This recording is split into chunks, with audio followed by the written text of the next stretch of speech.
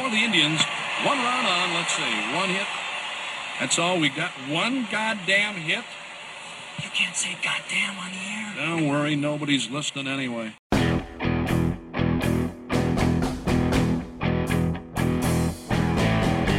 From the Gateway Lounge in Sioux Falls, it's Nobody's Listening Anyway. Here are your hosts, John Gaskins and Matt Zimmer. This may be one of the best episodes we'll have had when it comes to content we could talk about from the last week. I mean, it was an epic week in sports. It was an incredible weekend just watching NFL games if it was only NFL games. But then there was the World Cup final, which I know you don't give a shit about. Of course, we're going to lead with South Dakota State and North Dakota State finally living all of our dreams and playing each other for the national championship and getting 3 weeks to build up, which it appears to me, and that this will be my A topic, a newfound, if not hatred, dislike for one another, just basically social media born by the horns down thing from the Jackrabbits that you shot in the postgame press conference. But I do want to address a topic that happened right here at the Gateway right before we went on, where we've been sitting here, bullshitting over a beer for a little bit before we start, as usual, and then we both, it's time to start, and we both at the same time got up to go take a piss, and then you proclaimed, and you were the first one to say those words out loud, and we did not go together because we are men, and men aren't women. I actually wanted to say to you, you can come with if you want. It's not weird. Like who? But you don't want to leave your stuff unattended. I assumed that was going to be your excuse. It had nothing to do with my radio equipment. Right, I'm fairly trusting of people here. I am perfectly comfortable urinating next to you. It was just how we've been here for 45 minutes, and neither of us have taken a piss, and now we're going to go at the same time. And I guess, what would be that wouldn't be that strange, but I think in 9 cases out of 10, most guys would do the same thing. Oh, wait, even though there's 3 open places to piss in there, we're not going at the same time. We're not women like that. So I figured that would be you kind of hinted that was your thought. Like, really? You want to wait here? You're not going to go now? Just, okay. So I did. All right. Not judging, John. Well, no one. You. It's fine. So, yeah, does it feel like anything new or at least jump-started has happened now with the Jackrabbit and Bison fan bases, etc.? Not even from the horns down thing from the Jackrabbit players after the game, but just from the fact that here we are. We finally have it now. And here's what I sense just from reading some social media, etc., is that this perks North Dakota State fans up a little bit from their lulls and their boredom of being so absolutely dominant and this being their ceremonial rite of passage every single January. Like they got a little piss and vinegar now to get in them because they're playing the Jacks and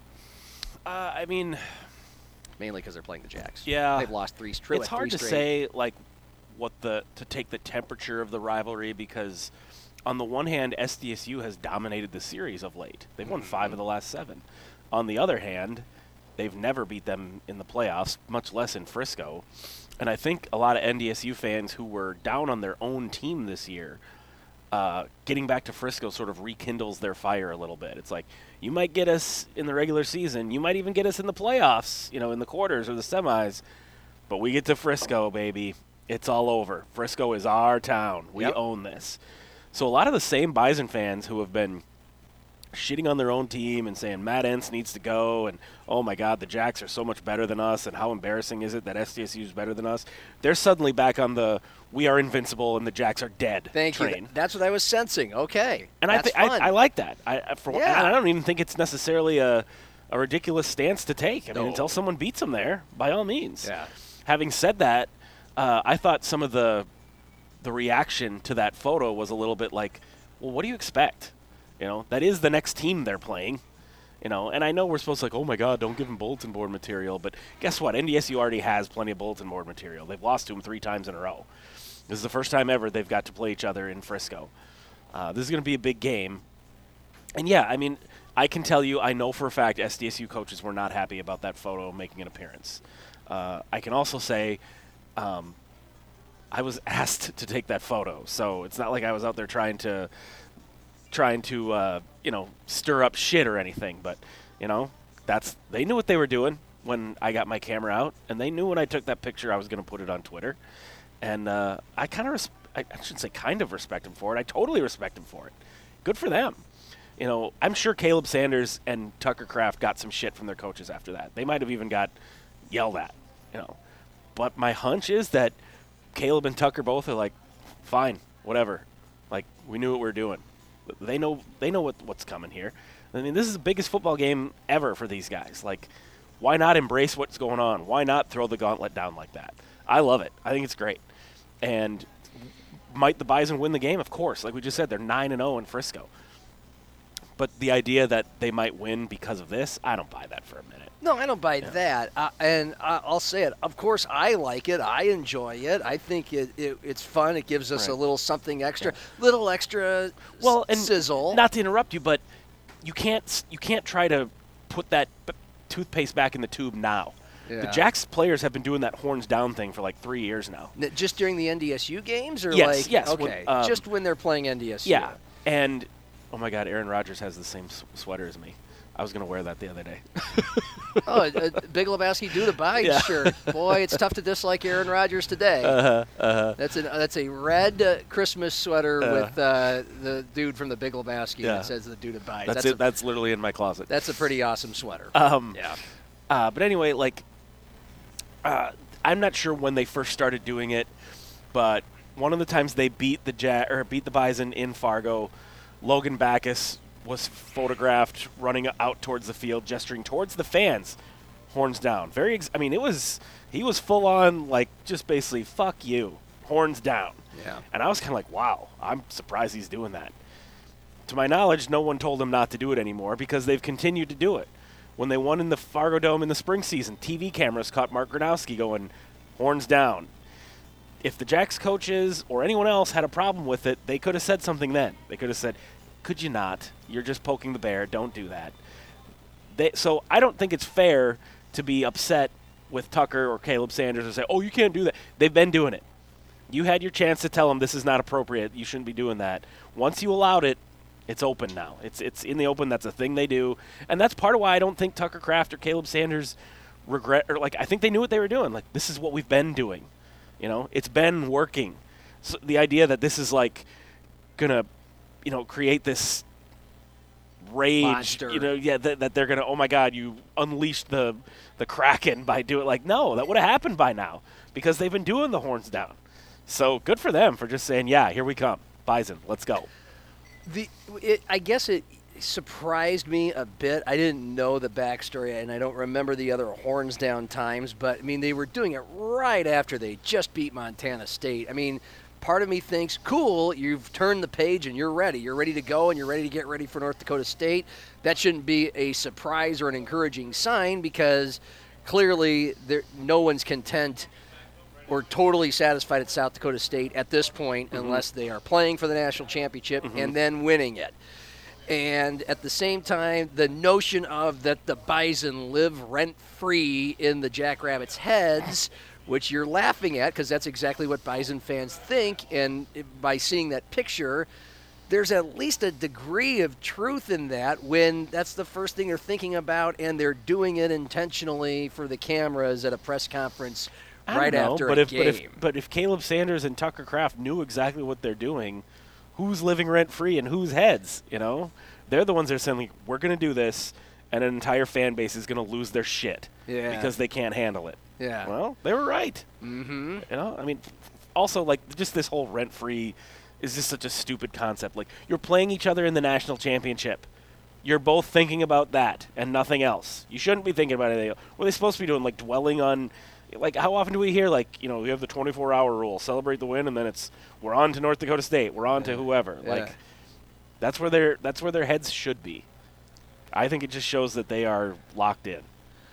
I don't disagree. I was just like, wow, it's that. Oh, I was too. It's just that immediate. I was like, geez, okay, we'll just start this right now because And I'm not coming from the school of that's disrespectful or No, you're and- poking the bear. I'm not from that camp. And I don't think anyone It's, on you SDSU know, side is either. They're just saying, like, could you not? I'm not even you know? from the act like you've been there before thing, because I'm not even from that camp. It was just like, wow, right away. Okay, cool. I mean, that's But again, that's what this is. That is the culture that has been established at SDSU.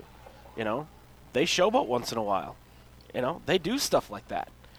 If you want to make the judgment that means they are, a dirty program or Stig doesn't have control, you're entitled to that opinion. That's not me. Me I'm either. not from I the don't- camp that's even yeah, me either. showboating. This is not the 1950s. I don't have this football teams need to be run like they're the military sort of bullshit. Yeah.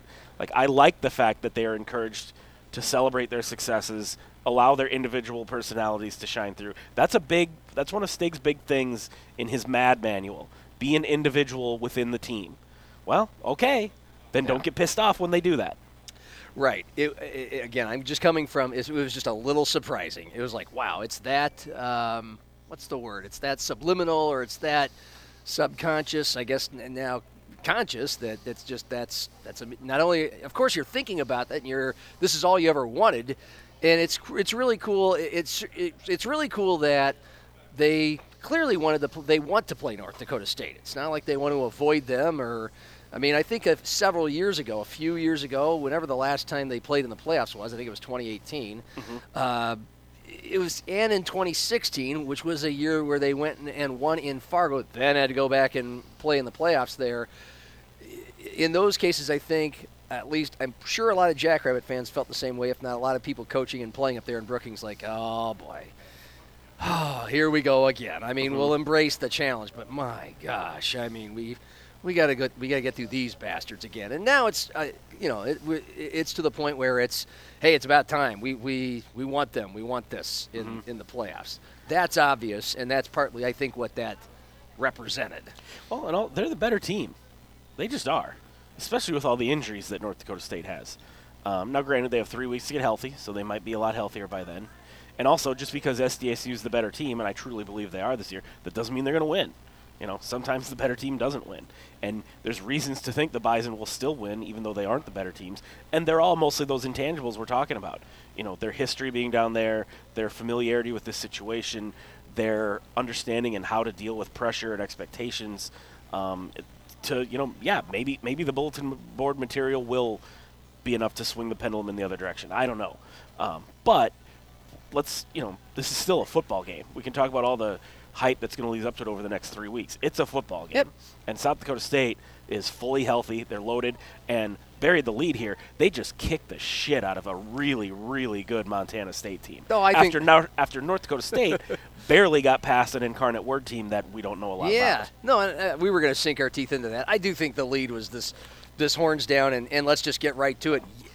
Fuck yes, we got NDSU and SDSU in a national title game. That's great, and it adds a little extra sauce to the rivalry. And I don't think we're gonna have time. We're gonna have at least one or two podcasts before this title game to break down matchups and talk about who we think is going to win or what's going to unfold.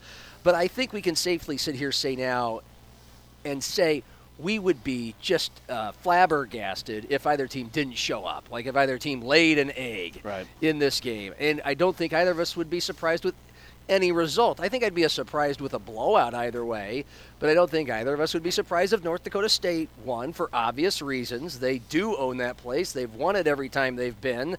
They somehow know, and I don't think it's magic. They just do, and they're usually better than the other team they play down there.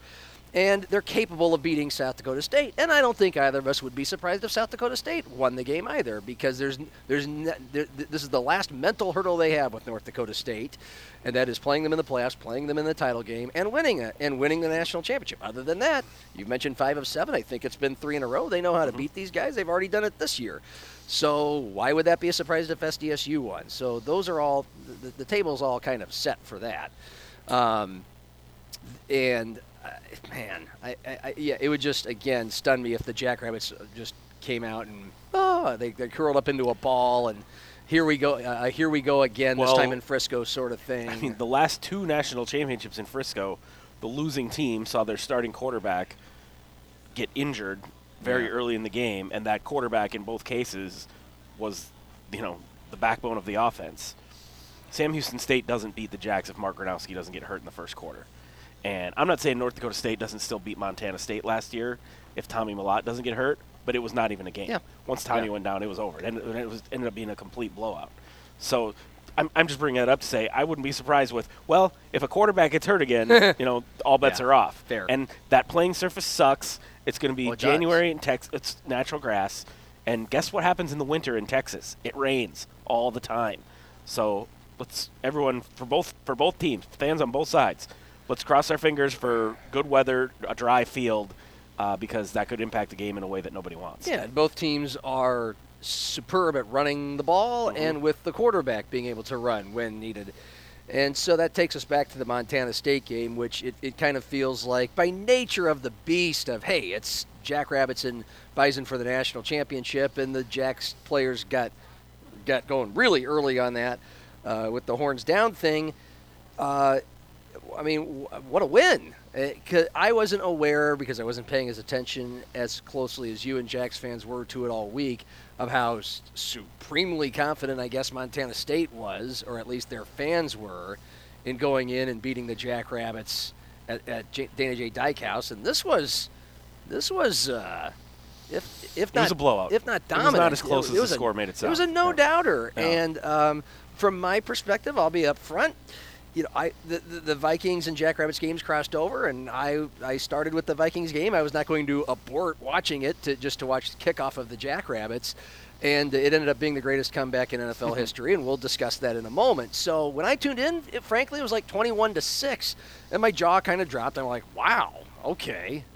They were well on their way by that point. 28-6. I think they kicked a field goal at it was at 28-9 at halftime. Yeah. So I got there just kind of right around the time they were driving to kick that field goal. But I saw sometimes images stick out with you, and maybe they don't mean as much as you interpret them. But to see Brent Vigen,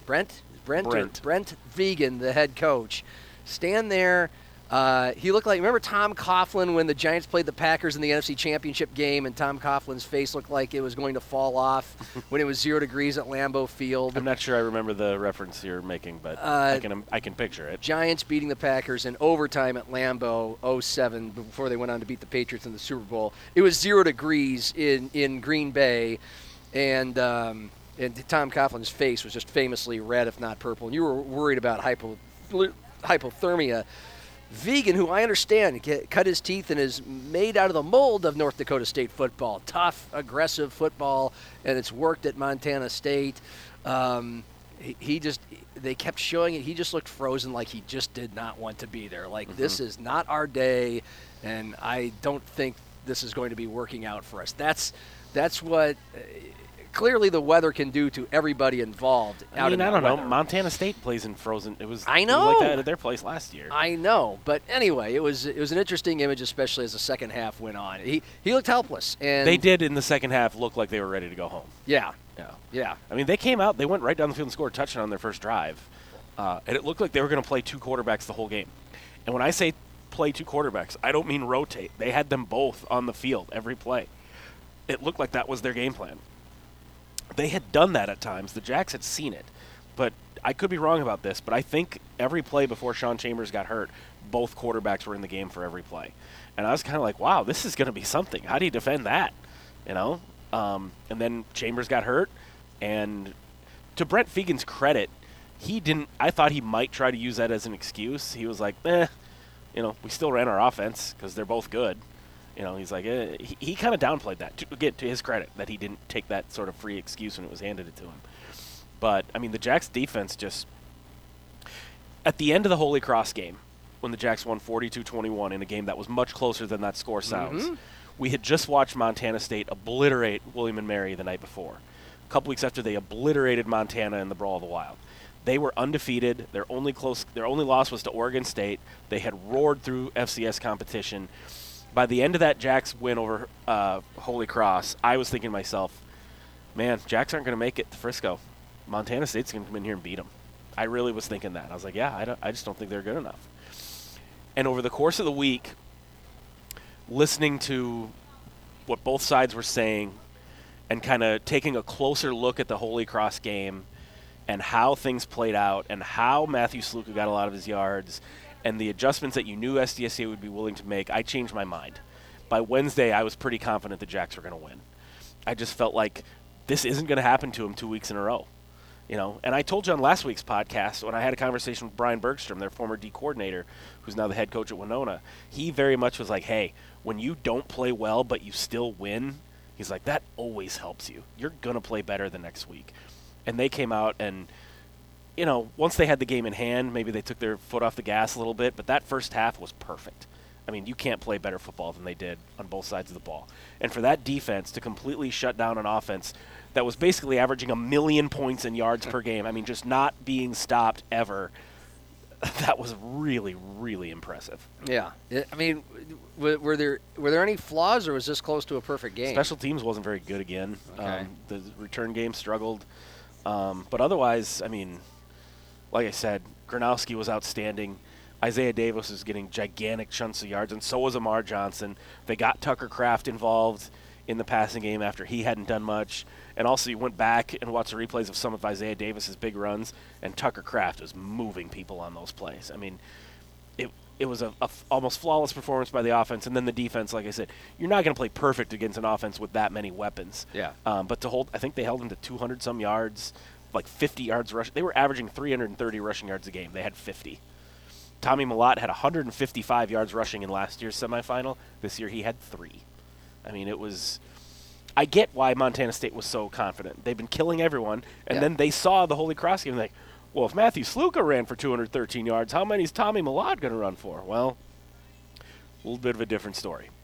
Correct. And I know you were just alluding to it in what you were thinking in your build-up before the game and your conversation with Bergstrom, but – how did they do it? How did they go from being so lousy against an effective running quarterback 1 week and then so solid and dominant? I think it was twofold. One, the next week. We found out that defending quarterback runs that are designed is a lot easier than defending quarterback runs that are scrambling after a play breaks down.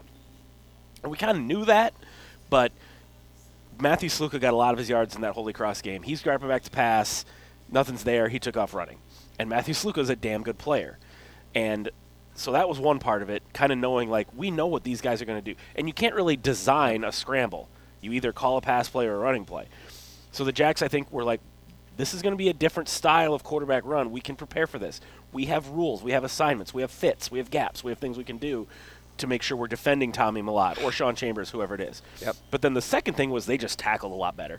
You go back and watch the film of that Holy Cross game, man, there were a lot of times that they just couldn't tackle him. And some of it was, he slipped out of their hands because he was a good player. Other times it was like guys going for a strip, guys going for a big hit. I think Stig deserves a lot of credit individually for him saying throughout this week, he's like, I don't want you to go out and make some highlight hit. If you have to, because I don't know if you played football, but a lot of times – like it's considered cheap or whatever to grab a guy by the jersey to tackle him. You're supposed to wrap him up. You're supposed to hit him. Stig literally said this week, grab cloth. He's like, you just have to do whatever you can to bring him down. There's no style points here. If we're going to win the game, we have to tackle this guy any way we can. So if he's near you, grab his jersey and don't let go. Were there a lot of jersey grabs? I don't know that there necessarily was. I'd have to go back and actually watch replays to look for that. But the point is they did not miss tackles. I mean, he's a good player. He's slippery. He escaped a couple tackles, but even when he did, there was another guy right there. There was no extending the play. There was no, this guy missed him, so then he got an extra 25 yards. I mean, they swarmed to the ball so well. They tackled so well. So, again, it was basically a two-part thing. Being able to defend designed run plays as opposed to scrambling and just doing a really good job of tackling. Brent Vigen said after the game, he goes, really, when you look at these two teams and how similar they are in styles, it was going to come down to who tackled better, and they tackled better than we did.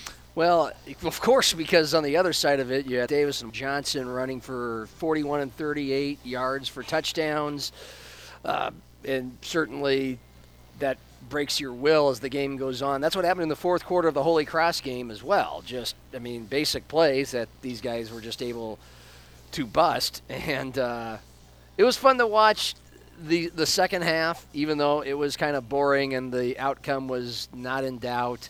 I can't. I just found your stat in your story where Tommy Mellott had 3 yards on 17 carries. That includes a couple sacks, but still, yeah. Yes. Davis for 158, Gronowski for 52 and a score, 10 of 13, 189, 2 more touchdowns. You mentioned Tucker Kraft. It was interesting. The week before in the Holy Cross game, of which I watched from beginning to end and was kind of hinging on every word, because Clay Matvick was calling that game, and he's just, sometimes you can tell when a guy actually did his homework. And well, plus he's from here, so he knows all these teams. And I know he loves it, but he, the week before they were mentioning Kraft wasn't really heavily involved in catching passes and doing a lot of production in the way that we're familiar with. And like the play after they mentioned that, he's road grading a guy on the perimeter on an Isaac Davis run. And then Davis, not Isaac. And then he got into it, and then he got a little bit more back into the pass catching game for the rest of the way. So when he's in form, I mean, if he has a big day, it's going to be surprising if the Jacks don't win. Is that too? No, I mean, he made a point, and you could tell he meant it. He wasn't just giving lip service. He's like, I don't care about my stats. I want to win, if I have to block, I'll block. But in the same sense, he said, yeah, I would have liked more catches the first couple of games, and this week I got them, and that was great. I think it was more of a sense of if the Jacks had lost this game and Tucker Kraft only had 2 catches for 13 yards, you'd be looking at that stat and going, what the hell's that? Get your best player involved. They did, and they made an effort to do it early. All right, so there's that. Any thoughts from the North Dakota State Incarnate Word game the night before? Incarnate Word could have and should have won it. I don't think that means they're better than the Bison, but they were ahead 16-0, and they had a chance to go up. I think it would have been 24-3 or 23-3. A touchdown was overruled because the guy didn't quite have possession of the ball, and then they fumbled on the 1-yard line on the next play, and you kind of felt right there like that was your chance to put them away, and you didn't do it. Now, to Incarnate Word's credit, they go from up 16-0 to down 24-16, so you're like, this is over. You lost the momentum. It's in Fargo. The Bison are going to roll. Incarnate Word bounced back, and they took the lead late. They still had a chance to win the game. And I think Incarnate Word's a good team. Their quarterback's a tremendous player. And I'm also not going to – I'm certainly not saying the Jacks should be the favorite in the national championship because, well, they dominated their semifinal and North Dakota squeaked by in that. What we just saw is evidence that doesn't mean anything because Montana State rolled in their quarterfinal and the Jacks struggled a little bit in theirs. It's just you win, you advance. But I think it showed. I think Cam Miller was 1 of 12 passing in the game. Is he going to be able to do that against the Jacks for them to win? No. But also, he picked them apart when they played in Fargo. I think he completed his first 10, 11 passes in that game. That's how NDSU jumped out to that 21-7 lead was Cam Miller throwing all over him. Biggest thing with NDSU, I think, right now is how healthy can they get by January 8th. They've got a lot of injuries. I haven't paid close enough attention to their personnel to know, what the timetable is on those injuries, if guys are going to be coming back or not. But they do have 3 weeks. That's a long time. So if they're healthier by then, that'll help them. So like I said, the Jacks are just the better team this year. I truly think they are, and I don't mean any offense to NDSU by saying that. That's just how good SDSU's been. But that doesn't mean that they're guaranteed to win the game. Yeah, we can dive more into the North Dakota State vantage point of being the juggernaut at this level, but not being as good as it usually is, and maybe showing kinks, or is it chinks in the armor or kinks in the armor? Both can work. Okay, thank you. Even though both sound like inappropriate words, yeah. Yeah, despite the fact that they're still winning national titles. We've been hearing that for a while. And it's just bizarre to say that about anybody, but it's if you put it up with the magnifying glass, it really is true. If you're paying attention, it really is true. It's they still win, but it's not the same, and we'll see. It's incredible that they have never lost a national championship game. They are 9-9. Are they that much better than every team they've played? I'm sure not every team, because I'm sure some of them. I know some of them went down to the wire, but that is crazy. They have 9 and they didn't lose one of them. Mm-hmm. So that will make the victory all the more impressive and sweet if the Jacks win, but also give some more evidence that they're they might be slipping a little bit. It's just weird to say that about a team and a program like that. But Yeah, I mean, that's how great they were, I guess. when on Selection Sunday, it's like, oh, how did the Bison get a higher seed than Montana State? And they maybe didn't deserve it based on the resume of both teams, but it was almost like the Bison lose 2 games and people act like they're 7-4 or something, Yeah. It's like their 2 losses were to Arizona, a Pac-12 team, and I know usually the Bison win those games, so that's maybe why people reacted to it the way they did, but their 2 losses were to Arizona and the Jacks, who are the #1 team in the nation. Like, that's still a pretty good resume. People acted like they were limping into the playoffs or something as they weren't this good of a team. Like, no, they're still the Bison. Are they as dominant as the teams that went 15-0 or 14-1? Or maybe not, but those teams had flaws too. It's not like they won all those national championship games 55-0. Getting there was the tough part, and a lot of times they did win the game fairly easily. But I mean, 2014, a Jacks team that was 8-4 had a lead on the Bison in the Fargo Dome with a minute to go in the playoffs. Couldn't quite hold on. Might have been that same year or somewhere around there when they played Illinois State in the national championship game, the other Valley versus Valley national Illinois State had that game in the bag. It's so long ago I don't remember the details at the end anymore, but I remember they had the lead and it looked like, oh, they're finally going to end this thing, and nope, North Dakota State found a way to win it again. I mean, they've done it over and over and over again. Yeah, that was back when they had merely only won 3 in a row or something like that. Yeah. Seems like ages ago. I don't want to spend a lot of time on this, but I'll address it because we have been. Fill in the blank. 7,100 plus in Brookings on Saturday to you meant? That's a hard way to frame the question. I don't know how to necessarily answer it that way. I would just say I thought it was okay, given that it was brutally cold. It was out there. awful. Yeah, I wouldn't want to be out there. I had kind of thought, okay, if there's 6,000 for the first 2 games, when it was 25 degrees, there's going to be like 3,000 when it's down to 0.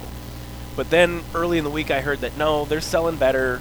I think a lot of fans did kind of say, okay, I didn't go the first 2 weeks, now I'm going to go, because this is for a chance to go to Frisco. This is for all the marbles, so to speak. And it looked like more than 7,100. I'm not saying that number is incorrect. I'm just saying, like, by the time the game started, we looked around and said, this is a pretty good crowd, all things considered. And they were loud and engaged, as they have been all throughout the thing. So at this point, it is what it is. I mean, we're all, fans get tired of me complaining about it. I'm not even complaining about it. I'm just reporting on it. I'm kind of tired of talking about it. I mean, it is what it is. That's just, as long as they're playing outdoors in December, obviously there's a limit to how many people are going to be there. I think if the Vikings would have played on Sunday and this would have happened where it would have had your full attention, you'd probably spend more time on this because it's hard to go back and forth with you about this since you didn't see the second half game comeback, the Minnesota Vikings comeback. Did you allow yourself to go back and watch any of it or see some highlights, read about it? Well, I was listening to the damnedest thing. I was listening to it on the radio as it started, and 10-0. I'm like, Jesus. Then it's 17-0, and it's like, oh, they're like when it was 10-0, I was like, terrible start, but this is the Colts, you can still win. Yep. Then when it got to 17-0, I was like, oh, all right, great, you're gonna lose again at home to a crappy team with a chance to win a division title. And then I think a field goal made it 20-0 maybe. And by this time, I'm on the road to Frisco with McCleary in the car with me, and I just turned it off. I was like, this is over. I don't need to listen to this. I don't need to make someone else listen to it too, And so we get to Brookings and get set up and have lunch, and not paying any attention to it. And I check my phone, and I see it's 33-0 at halftime. And I'm just like, good job, guys. Way to go. Yeah. And I saw a few people on Twitter comparing it to the 41-0 donut in the 2000 NFC Championship game. Certainly feeling a lot like the 41-3 game that I was at with the Cowboys in town. Yeah. Before. And so I just obviously kind of, well, that's over. I don't have to. And it was like, good. I don't have to worry about it or keep tabs on it while I'm watching the Jags. I can just focus on the Jags. And then I was sitting next to Andrew Holton from the Brookings Register, and he had the game on his computer screen. I don't think the Jags game had started yet because the Jags game didn't start till 3. Right. And I saw that he was watching it, and at one point I looked over and it was 36-7. And I was like, well, hey, at least they scored. At least they're not getting shut out. and then went back to not really paying attention. And then I was busy doing something else, and Andrew actually tapped me on the shoulder. He's like, look. And I look at the screen, and it says 36-21. I was like, oh. And it was 36-21, and they were driving. They were about to score again. They scored to make it 36-28. I'm like, holy shit. He's like, I know, right? And we both kind of made the joke, like, it would be the most Vikings thing ever to come all the way back and tie, like either score the touchdown and not get the 2-point conversion, Right. or get the 2-point conversion, tie the game, and then still find a way to lose. Yep. So I wasn't privy to any of the the only touchdown I saw was the one that made it 36-28, and then the 2-point conversion. And but there was a minute there because the Jacks game had started by then that the people in the press box were not paying that much attention to the Jacks game. Everyone was kind of like, oh shit, like history is happening here at the Vikings game.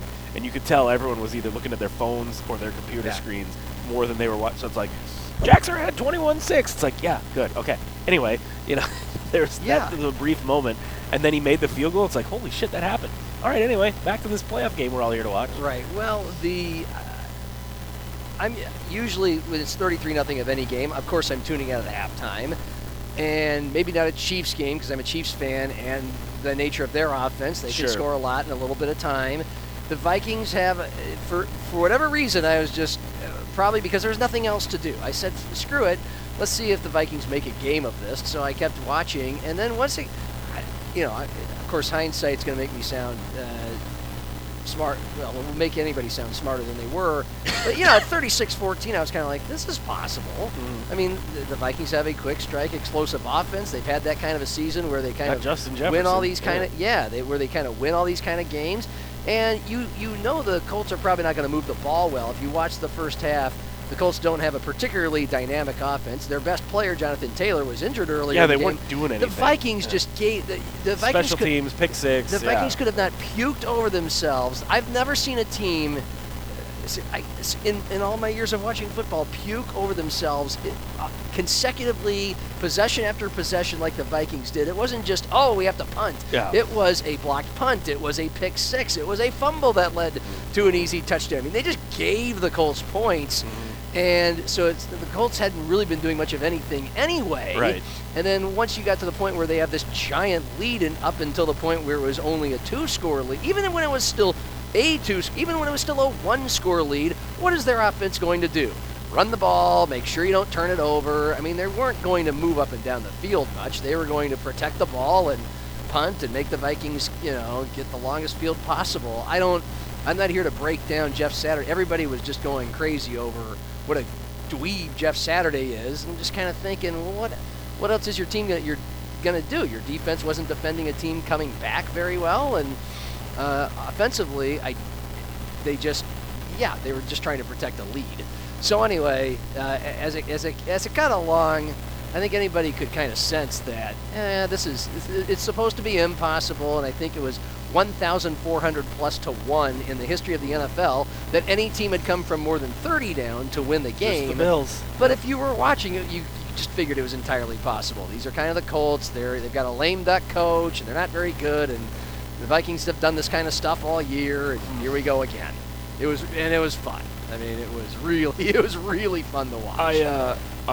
Later that night, I went over to my brother's house for a kind of early Christmas party, and the NFL Network showed the replay at like midnight, and we were getting ready to leave, so I didn't watch the whole thing, but it was like one of those quick, I think they fast forward through the commercials or whatever. Yeah. I got to see most of the comeback, and so it was kind of like, oh, okay, I guess this is what it would look like. It was almost like the more interesting part that I missed would have been how the Colts got their 33 points in the first place. Yeah. I heard the blocked punt on the radio. I heard Dalvin Cook had this long run and then immediately fumbled when it looked like the Vikings had a chance to answer. By the way, there was a 4th and 2 or 4th and 1 or 2 near midfield that they couldn't convert. So they gave them a short field. Yep. Yeah. Because you look at the box score. It's like Colts are ahead 33-0 and they have 120 yards of offense. Exactly. Yeah. That was a fun game. From beginning to end, it was just wild. And then there's the Lincoln Keenan situation, one of the more interesting things, and kind of like it feels like a kind of a first of its kind for those of us up here in South Dakota, where we're still not used to a lot of I don't know, I would call it big-time things like this happening. If Lincoln Kienholz had just never committed to the University of Washington, which still should be considered a big deal. We don't have a lot of Power 5 quarterbacks in the history of our state. But if he had just been deciding and on the fence, and then Ohio State comes in and he committed, we would be celebrating this kid like crazy. Holy shit. We would all have the understanding that this isn't just the Gophers. This isn't just Nebraska in 2022. This is fucking Ohio State. Wow, that's awesome, kid.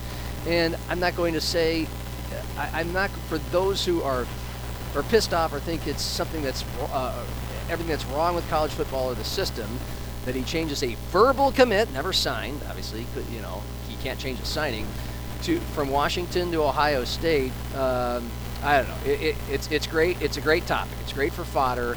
It's very nuanced. It isn't all black and white. And certainly, your friend and teammate in baseball, Augustana's baseball coach Tim Huber, was just kind of the spot where I started to go to kind of consume and then throw in my own opinions on this back and forth. What do you make of all of it? I think part of the reason people object to it is because it's Kalen DeBoer. Yes. He's kind of a local guy. We feel like Kalen's one of us, and it's sort of, how could you do that to Kalen? I think there's some of that is playing into it. Absolutely. And I'm sure Kalen's upset. I'm sure he's disappointed. I feel bad for Kalen. But are you going to tell me that Kalen himself isn't going to at some point recruit a kid who's already verbaled somewhere else? He has to. You have to be able to do that. And NIL is obviously a huge part of it. There are rumors out there that Lincoln got an insane amount of money and some other perks. And if that's the case, it's hard to blame him. And the other thing is, even leaving NIL out of it, there were rumors going around shortly after Lincoln verbaled to Washington that Ohio State was going to be in on it. Because I think Ohio State knew their recruit quarterback was going to flip, which he did. As soon as I heard that, I was like, oh boy, Kalen's probably going to lose Kienholz. Because when you think about it, why wouldn't he choose Ohio State over Washington? Ohio State is in the very, very, very short list with Alabama, Clemson, Michigan. Those are the teams that are, national championship or bust. That's it.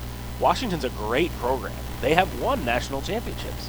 As of right now, they are not on that short list. No. They're on the longer list. They're one of the top 15, 20 teams, maybe 10 on a good year. So you can't blame them for that.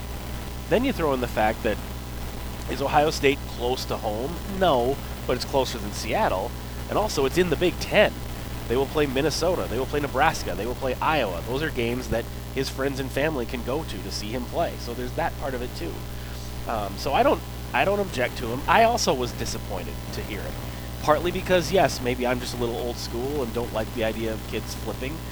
But I think probably more so because I'm tight with Kalen DeBoer and I was like, oh, that sucks. That's happened. Because also part of the reason, too, is like one of the things I love about Kalen DeBoer is he has gone on to these great places and continued to recruit South Dakota. When he was at Fresno State, he offered Chase Mason, who's now at South Dakota State. He hasn't gone like, oh, well, I'm big time now, so I can leave South Dakota in the dust. I think it's great that whether he's been at Eastern Michigan, Fresno State, Indiana, or now Washington, he's continuing to keep it. They just signed Zach Durfee, the pass rusher from USF, who was in the transfer portal. I think that's awesome. And so that's part of why I was like, oh, that sucks that Lincoln's leaving and going to Ohio State. But it's pretty tough to blame him. And then you throw in the NIL part of it. And I think the NIL part of it is really what gets people's goat, sort of. Yeah. And even I myself, you and I, for years, have been championing this is about the players, not the coaches, not the administration. The players should be getting some sort of compensation, whether it's paying the players or letting them capitalize on their name, image, and likeness, all that kind of stuff. We've all been like, this is something that is long overdue. Having said that, I don't think any of us envisioned or necessarily liked the idea that now players could just be bought. It's one thing to say, yeah, if you're going to put me in a video game or sell my jersey in the bookstore, I need to get a cut of that. We all agree that that's how it should be. But now it's just, oh, hey, we'll give you $1 million to come here. That's not what it was intended for, and I'm less a fan of that. I'm not ready to say, like, this is terrible, this is bad, we need to walk it back. I don't know yet. We're still in the early stages of this entire thing, and I don't know what's going to happen. In the meantime, no, I don't like that. It's great for Lincoln. I'm not saying, like, I'm bitter towards him. Like, get paid, dude. It's your talent. You deserve that. But I don't know if that's what's going to be best for college football going forward. I see a ton of pitfalls in it. I think everybody does. And that's just part of the thing that's unfortunate, that can a school like Ohio State just come in and say, hey, we'll give you X amount of money to flip to here. And it doesn't end with Ohio State, because let's say Lincoln had originally committed to North Dakota State, which was on his list of finalists. Yes. So, yeah, I'm going to NDSU. And then Washington comes in and says, hey, here's some NIL money that North Dakota State can't match. And then he ends up at Washington. And then Ohio State comes in and says, here's even more NIL money. That's the thing people don't like. And I understand them not liking that. Yeah, well, I'm with you on the whole Kalen thing. And that being a part that kind of tugs at people's heartstrings. How could he do Kalen like that? But don't imagine, if you will, take the money out of it, which is really hard to do. In fact, that's what I go straight to. My ultimate point is about the money, but and you summed up pretty much all the same things I feel about NIL and where it's at.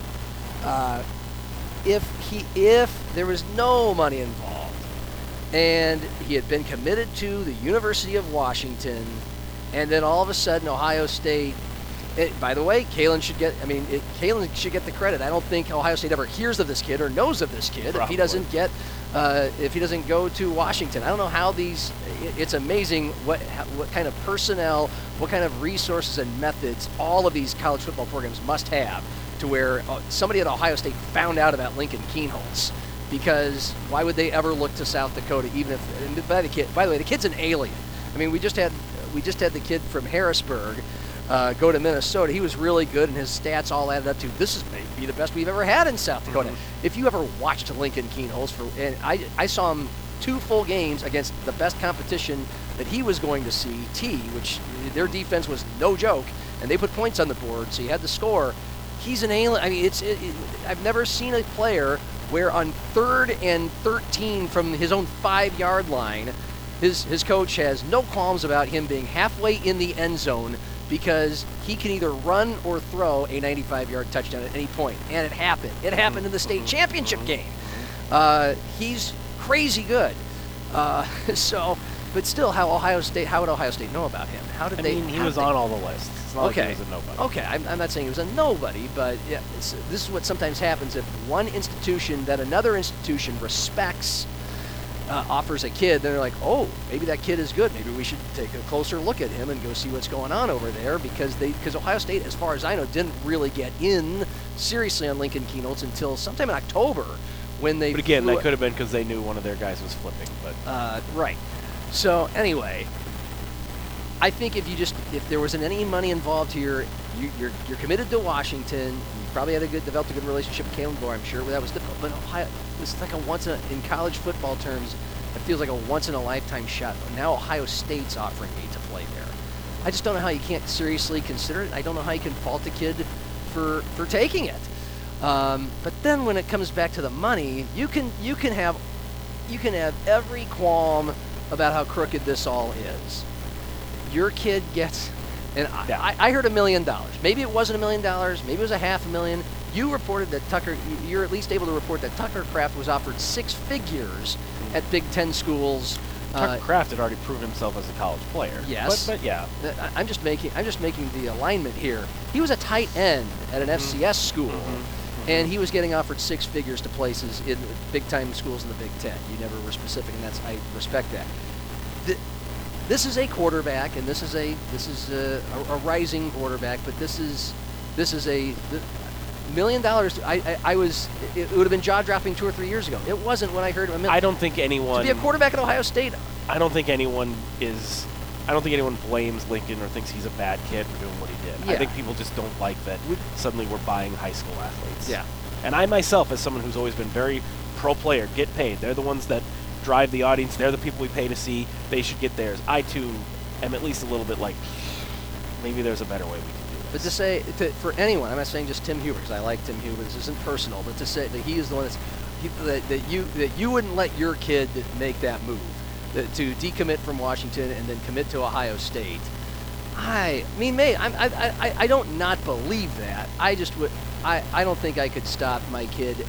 If it were my kid, he was 18 years old, and this is a real life choice to make, from going to an elite institution like that at all, money disregarded. We don't know what Washington offered him in the first place.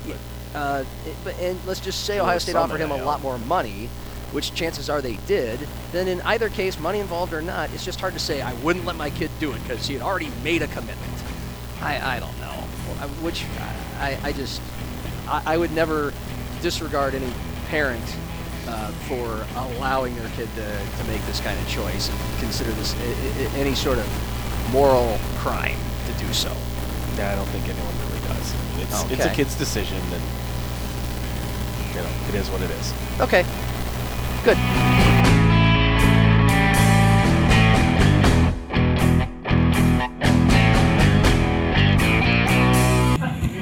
Why are you laughing? That was a terrible outro. Fuck you. You guys need a round of drinks? Yes.